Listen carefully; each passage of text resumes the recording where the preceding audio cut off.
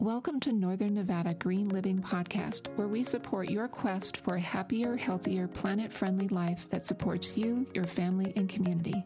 We share local information, resources, and support, and opportunities to volunteer for projects that help clean, protect, and repair the environment. This episode is a bonus episode from another show. It includes an interview of a Northern Nevadan local who is taking green action through their vocation, volunteer work, or hobby. These stories are interesting and informational and are a great way to get to know our local community better. So today on our podcast, we're speaking with someone who has worked in the Northern Nevada green community as a connector, leader, passionate activist, and as an organic farmer. We're talking with Rebecca Stetson. Rebecca Stetson is a Nevada native whose life is led by synchronicity. She is also an organizer, a mother, and a philanthropist. She is passionate about the delicate networks that are intertwined, leading to the well-being of all ecosystems. Her curiosity has led her into advocacy at a local, regional, and national level in a variety of areas, including organic agriculture, public health, environmental protection, and wildlife habitat. Welcome, Rebecca. Thanks for having me, Jenny. We're so excited to speak with you and find out more about your path of green action and service in the Northern Nevada area. So what planted the seed for you to start taking green action? Oh, I was a Girl Scout growing up, and I'm one of 11 children, and my parents both. It was a value of theirs that we had a garden every year, and we learned about being conservationists and stewards. I think not just through their actions, but also from being in Girl Scouts and my brothers and Boy Scouts. And seeing that, and then also being from a big family, there's always that drive to use things most efficiently and to do a lot of hard work. And my mom has always been someone who is looking at alternative methods outside of what the social norms are. And so I got a little bit of education in animal husbandry growing up. We grew our own turkeys and we had a few animals. And then she also, for medicine, was into herbal remedies and things like that. So I think that's where it really got me started. And when I got pregnant with my oldest daughter, that was really the game changer, because then it wasn't just about me or my health. It was cultivating the highest level of well-being for this child that I was carrying. And so that led into my early adult life. So when you decided that you did want to do some kind of, or take some kind of action, what did you decide on? Yeah, so I was a corporate banker from 18 till 25. And while I was working as a banker for Wells Fargo, my last job was in Carson City. If you were a senator or an assemblyman or woman and you banked with Wells Fargo, I was your banker. And so I got to see how local politics and local laws were being made, and really kind of got my feet wet there. And at the same time, I had a lot of digestive issues that went back to my birth being a C-section, and then lots of antibiotics, because I was part of that generation where it was like amoxicillin for everything. And so I really was looking for solutions. And even like buying organic food, I was still having all of these health disparities. And so I was like, okay, well, I love goats. I love animals. I now have this 1.25 acres of land. I want to start growing my own food.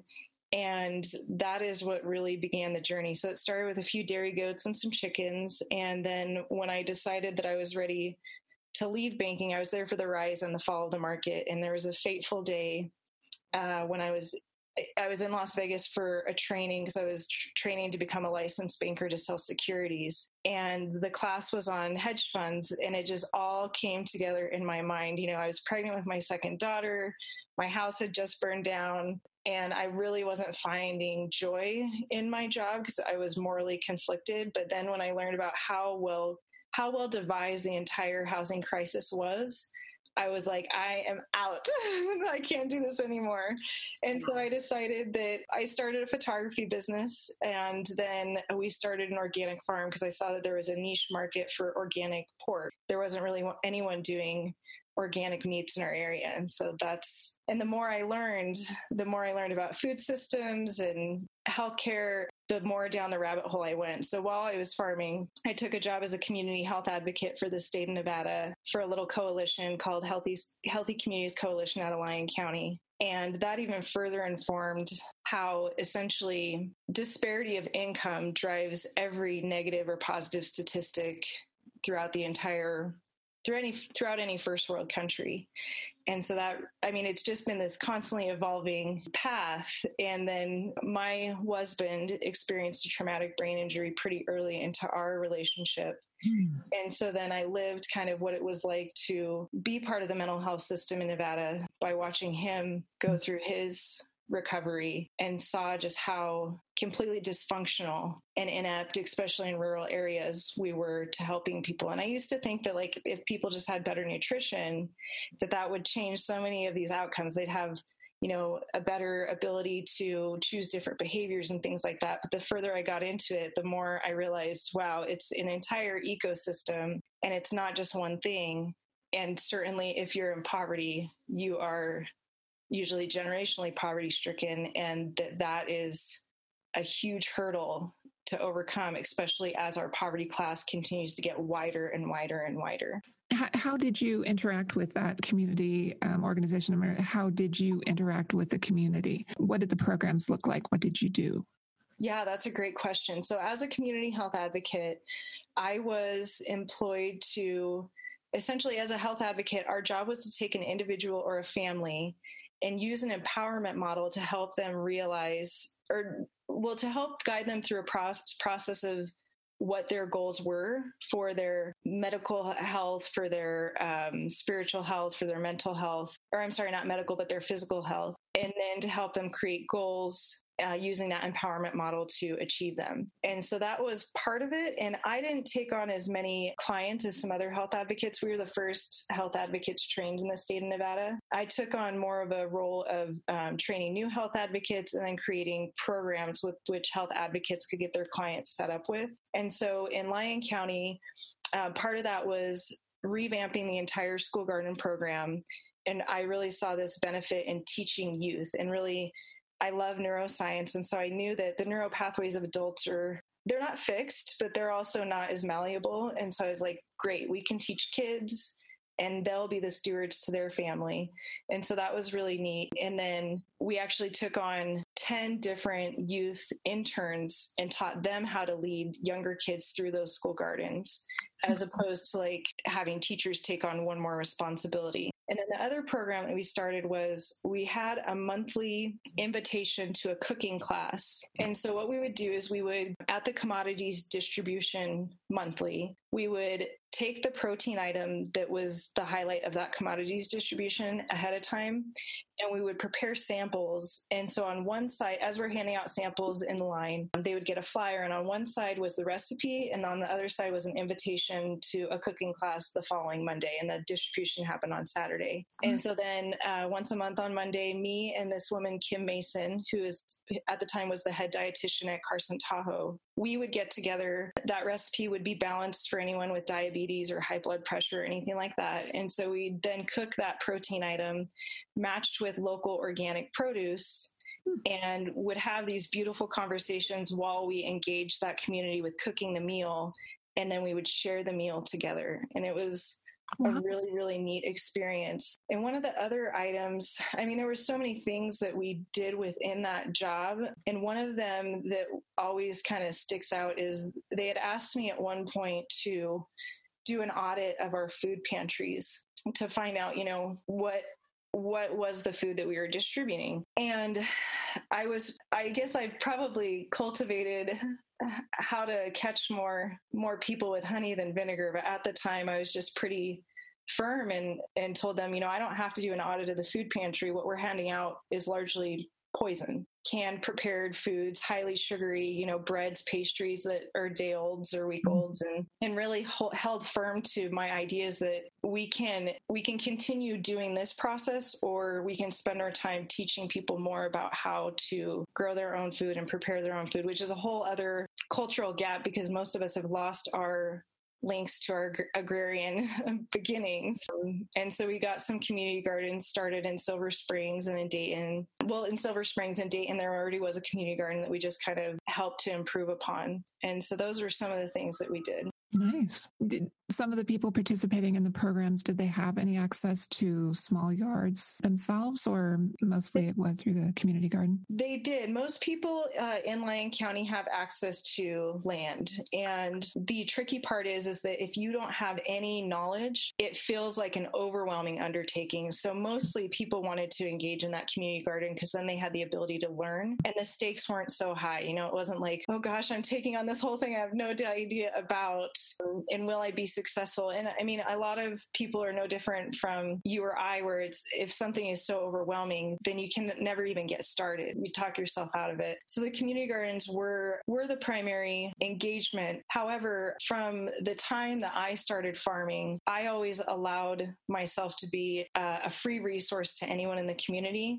So still, I don't have dairy goats anymore, but you know, people still call me all the time and ask me questions about animal husbandry around goats or pigs or chickens. And I have had so many people in the last month and a half call me about like, hey, how do I get a garden started? Who should I be getting soil from? What do I need to know? Where should I get seeds from? And I definitely get those calls year in and year out, but it's been highly amplified in the last 2 months. Wow. That's awesome. So how did the people that are contacting you are people that you met through some of these programs? Not necessarily. I mean, this is anyone from people who I've known since childhood to folks who have seen on Facebook that I have the nonprofit Farmily and just reach out like saying, hey, it looks like you do a lot of this within the community. Are you willing to give me some of your time and let me know? And, you know, my bread and butter work is doing agricultural, environmental, and sustainability consulting, which can look like a lot of different things. And I'm always open to, you know, I'm open to giving free advice. And like, I just had someone say, hey, I would like advice on my yard. I want to do permaculture. And it's a friend. So he also knew I was looking for a new bike. And he's like,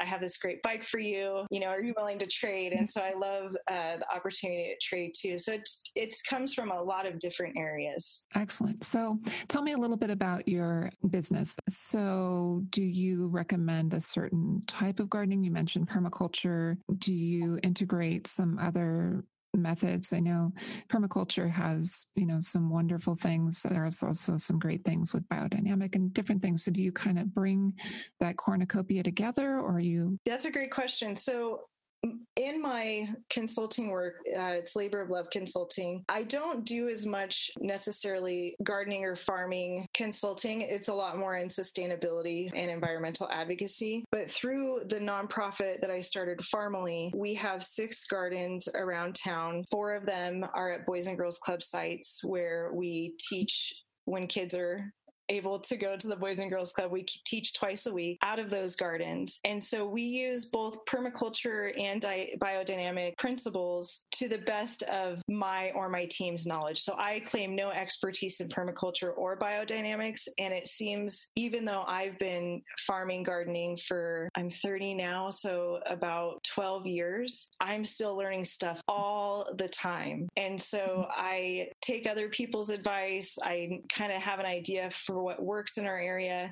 There's certainly no wisdom that I exclude, but it's also I'm the limiting, me or whoever I'm working with, or the limiting factor of how much knowledge we know. And obviously we're all learning all the time about different ways to do things. But I do love permaculture and I do love biodynamics. And I think there's so much value. Our program Farmily is teaching kids with a basis of social emotional skills. And so part of that is teaching them mindfulness in the garden and breath work, as well as teaching them how to plant, what time to plant, what can grow during the winter. You know, we learn about geology, we learn about Paiute, Shoshone, different local Native American cultures and their wisdom and how they planted things. And so it's really a cornucopia of knowledge. And one of the most important things that we teach the kids is how to get in touch with themselves. And so we really like to look at what the cycles are of not just the seasons, But then, how does the moon control all of the oceans, and how does that control,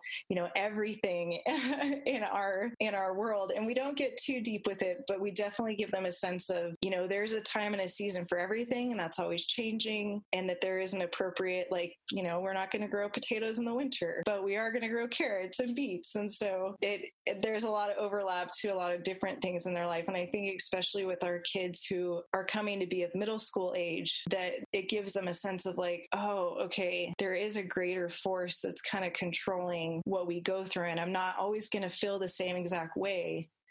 Because there's so many variables of what I'm experiencing at home and what my body's experiencing, and it's changing, and what is changing outside with the weather and how much sun I get. So, that's excellent. Is Farmily, is that a nonprofit? It is. We're a 501c3 nonprofit. Yep. Do you operate with grants to kind of help these programs go along, or? That's a great question. So we have been really fortunate. Farmily came to be about 3 years ago. The Boys and Girls Club had reached out to me through a mutual person that we both knew, and asked me to write a proposal for a garden education program. And I had been the farm manager at Urban Roots and was really interested in creating a garden program that would specifically be serving a variety of kids, especially those who are socioeconomically impoverished. And so I wrote that proposal. The Boys and Girls Club accepted it. I put it, one of my big things was that I wanted it to be based in social emotional learning. They were definitely, it had started to become something that was really important in education. And so the Boys and Girls Club is our largest contract, and they provide, through that contract, we provide services at 4 of their sites. And then our other 2 sites, Mount Rose Elementary, I manage that garden and was teaching out of it twice a week when kids were there. And Farmily, we just do that as a service to that school at no cost. And then in that school, they did have a little bit of money left from a garden grant that a wonderful woman named Amber had written in the past when she had managed the garden. So we've been able to buy a little bit of soil and things like that. And then Flint Street Farms is our other site. And Flint Street Farms is different in the sense that we take on volunteers and we teach them out of the garden, but they're adults. And that garden is specifically grown for providing produce to local nonprofits like the Community Health Alliance, Reno Initiative for Shelter and Equality, and Veterans Guest House, to provide people who cannot afford fresh organic produce those things for free. And so that is funded by Rubik, which is an environmental remediation firm who owns the land. And Todd Leonard and his wife, Debbie, they were the ones who 5 years ago, they had this piece of land right on Flint Street where their office building is. And they're like, you know what, let's start a garden. Let's grow food for the community. And so they have committed to financially supporting that since then, just as a benefit to the community. So they're one of our contracts also. And then I've done a little bit of fundraising here and there. And it's not that I don't believe in grants. The Boys and Girls Club writes grants to fund our program, but we've been really fortunate that our funding has come a lot from individuals. I'll have little campaigns where I'll ask friends and family members to support Farmily so that we can have money for administrative costs and things like that. That's been successful, and we're looking at larger fundraisers to support it in different ways, and we're really hoping to expand. And so there's a really big project called Katie's Garden that is an expansion of one of our existing Boys and Girls Club gardens. It's the Boys and Girls Club on Foster Drive, and we don't have a garden there, but the Bridge Church, which is right next door, has allowed us to partner with Encompass Academy, who had already started a garden there, and we've expanded that garden a little bit. But Katie's Garden would be an expansion that would make that garden about 1/4 of an acre.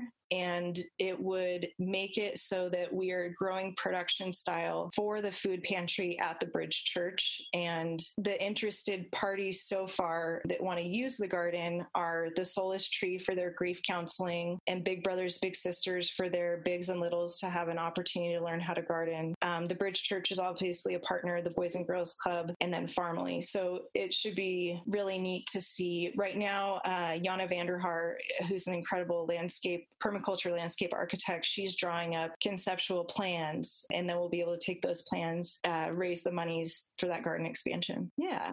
It sounds like a lot of the times you are interfacing with all different people from different groups and different businesses. And so have there been times when you have faced some challenges when you're dealing with people? Have you found anything that's been helpful and to keep in mind when you're communicating with others? Oh, that's a good question also. So I'm finding that one of the biggest opportunities that I have in growing is really knowing how to manage projects. And because I have so many different projects going at any given time, one thing I've really learned in my own personal business is to really court the people that you're going to hire on your team and spend a good amount of time getting to know them so that it's a fruitful and beautiful working relationship. And I fortunately have a variety of those that I'm really thankful for. But I was in management and banking, and I definitely got to learn that lesson early on that like you really have to get to know the person that you're wanting to hire before you hire them and create a relationship, no different than a friendship or a romantic relationship. Because I do have so many partners within the community, the thing that I think has made it so successful is that I don't hold an attitude. Well, what I do hold is an attitude of abundance, where I know that there's plenty for everyone, that it's non-competitive, that there is always enough. Like the garden has showed me over and over and over again that abundance is the way of the universe. And so I love to express gratitude. I feel like sending out thank you notes and really letting the people know who support you that you're grateful exponentiates itself. I think that's the greatest part of our program, is that it's something that it just keeps giving. And the more that we give out into the community, the more that we share from our bounty, the more it comes back. Excellent. That's excellent. Teeing into that question a little bit, I'd be interested to know some of the gardens that you have growing around. Are they, have you found they've been pretty productive? Have you been able to give that food to some of the students that are participating as well as some of the groups that you're distributing to? Yeah, there's a story that comes to mind, or I guess a firsthand narrative, and I'll answer both parts. So we planted strawberries in 2 of our raised beds at our garden site at the Boys and Girls Club on Bresson Avenue last year. And some people were like, oh, we need to make sure that the other kids aren't coming into the garden while we're not there and, picking all the strawberries or whatnot. And I've always maintained this attitude that people want to be reverent of nature. And if we set that model, that's what they'll do. And so the kids at Garden Club would be like, oh, so-and-so is picking strawberries at the garden. I was like, everyone's welcome to all of the strawberries. What I expect is for you guys to be kind and courteous. You don't take more than a couple so that everyone gets some, and know that there's always going to be enough. And I've never seen strawberries be so prolific. It seemed like there were always strawberries to be picked, and the kids, and there's hundreds, I think there's 200 plus kids at that site, and they're the most delightful alpine strawberries, and so they're like the finest of the fine. And so that for me, it really showed me that my scientific notion of production and how much a plant can produce, that may be something, but more importantly, there is definitive relationship with those plants, and the more love that they get and the more attention they get, the more they want to produce. And so there is this romancing of the plants and this energetic exchange that we have that it blew my mind. And then the food, yes. So we always send the kids home with whatever harvests that we have available. And those kids who are participating in Garden Club on that day that we harvest, they get to take home some to their family. And then everything that's in abundance, we set out in a beautiful basket in the front of the Boys and Girls Club for when the kids are getting picked up. And then the families are able to take as much as they want. And with this time of not having kids, we've turned all of those gardens into production gardens, because we have that time that we used to educate with to just focus on the garden. And so we're really excited for in the fall to be able to have a really bountiful farmers market with the kids, and to not that the families will have to pay for that produce, but it'll be kind of like a donation base. So the kids will get that cash handling experience. They'll get that feeling of like what it's like to be honest with a cash box and to have that integrity. And then also, how do you make change? How do you quantify if somebody's buying 2 of something? So I'm really excited for that new addition that we'll get to put to it. Wow. Yeah. That's awesome. I enjoy it. I really do. Are you also trying to integrate education into like wildlife habitat protection? So like helping to care for the local pollinator and integrating that into the garden in some sense? Yeah, definitely. So we use always organic practices. So, we fertilize with kelp meal and fish emulsion, oyster shell. We have our own compost piles. We have our own worm bins. And then we have pollinator gardens, and we are planting in a fashion like we always have marigolds to, help with trying to avoid other pests. And we teach the kids, the kale looks like it'll keep producing exponentially, but plants get old and then they become susceptible to disease. So we have the opportunity to harvest this plant and then we start new ones so that they're young and they're fresh. So, but we love to teach about bees and worms and pollinators. And the kids are always surprised to hear that, like wasps or these things that they don't traditionally think are pollinators are. And it's one of our sensory activities where we take the kids through the garden. There's no talking. It's all just witnessing. And then they come back and they draw about the different pollinators that they saw. And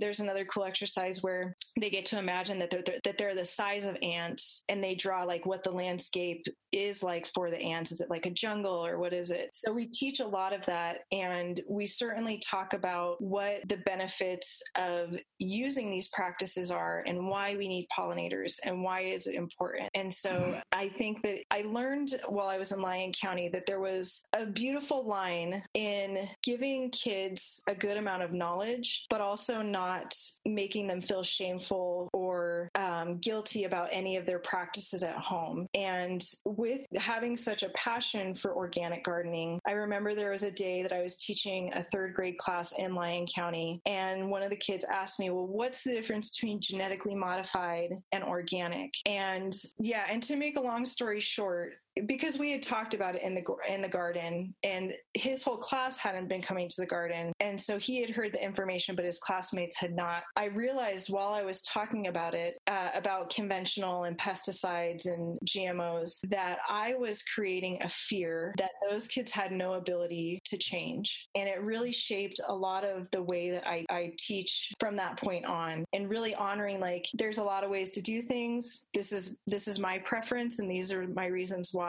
But food and sharing food is a beautiful experience in and of itself. And to try to not ever make any child feel shameful or guilty about the choices that their family makes. But yeah, certainly pollinators are a huge, huge part of it. And we're not able to have bees. Like we're not able to keep bees because of risk at our Boys and Girls Club sites. But at Flint Street Farms, we do keep bees. And through social media, I really try to amplify the messaging of why those bees are so important, why they're so special, and what kind of beneficial insects, why they're important to our areas. So would you say that there are a lot of opportunities for community members to volunteer with your organizations? Yeah, we've had a spike in asked for volunteerism in the last 2 months too, which I'm so thankful that people are taking this time and looking to see what they can do to better the community around them. But we are always open to volunteers. Our website is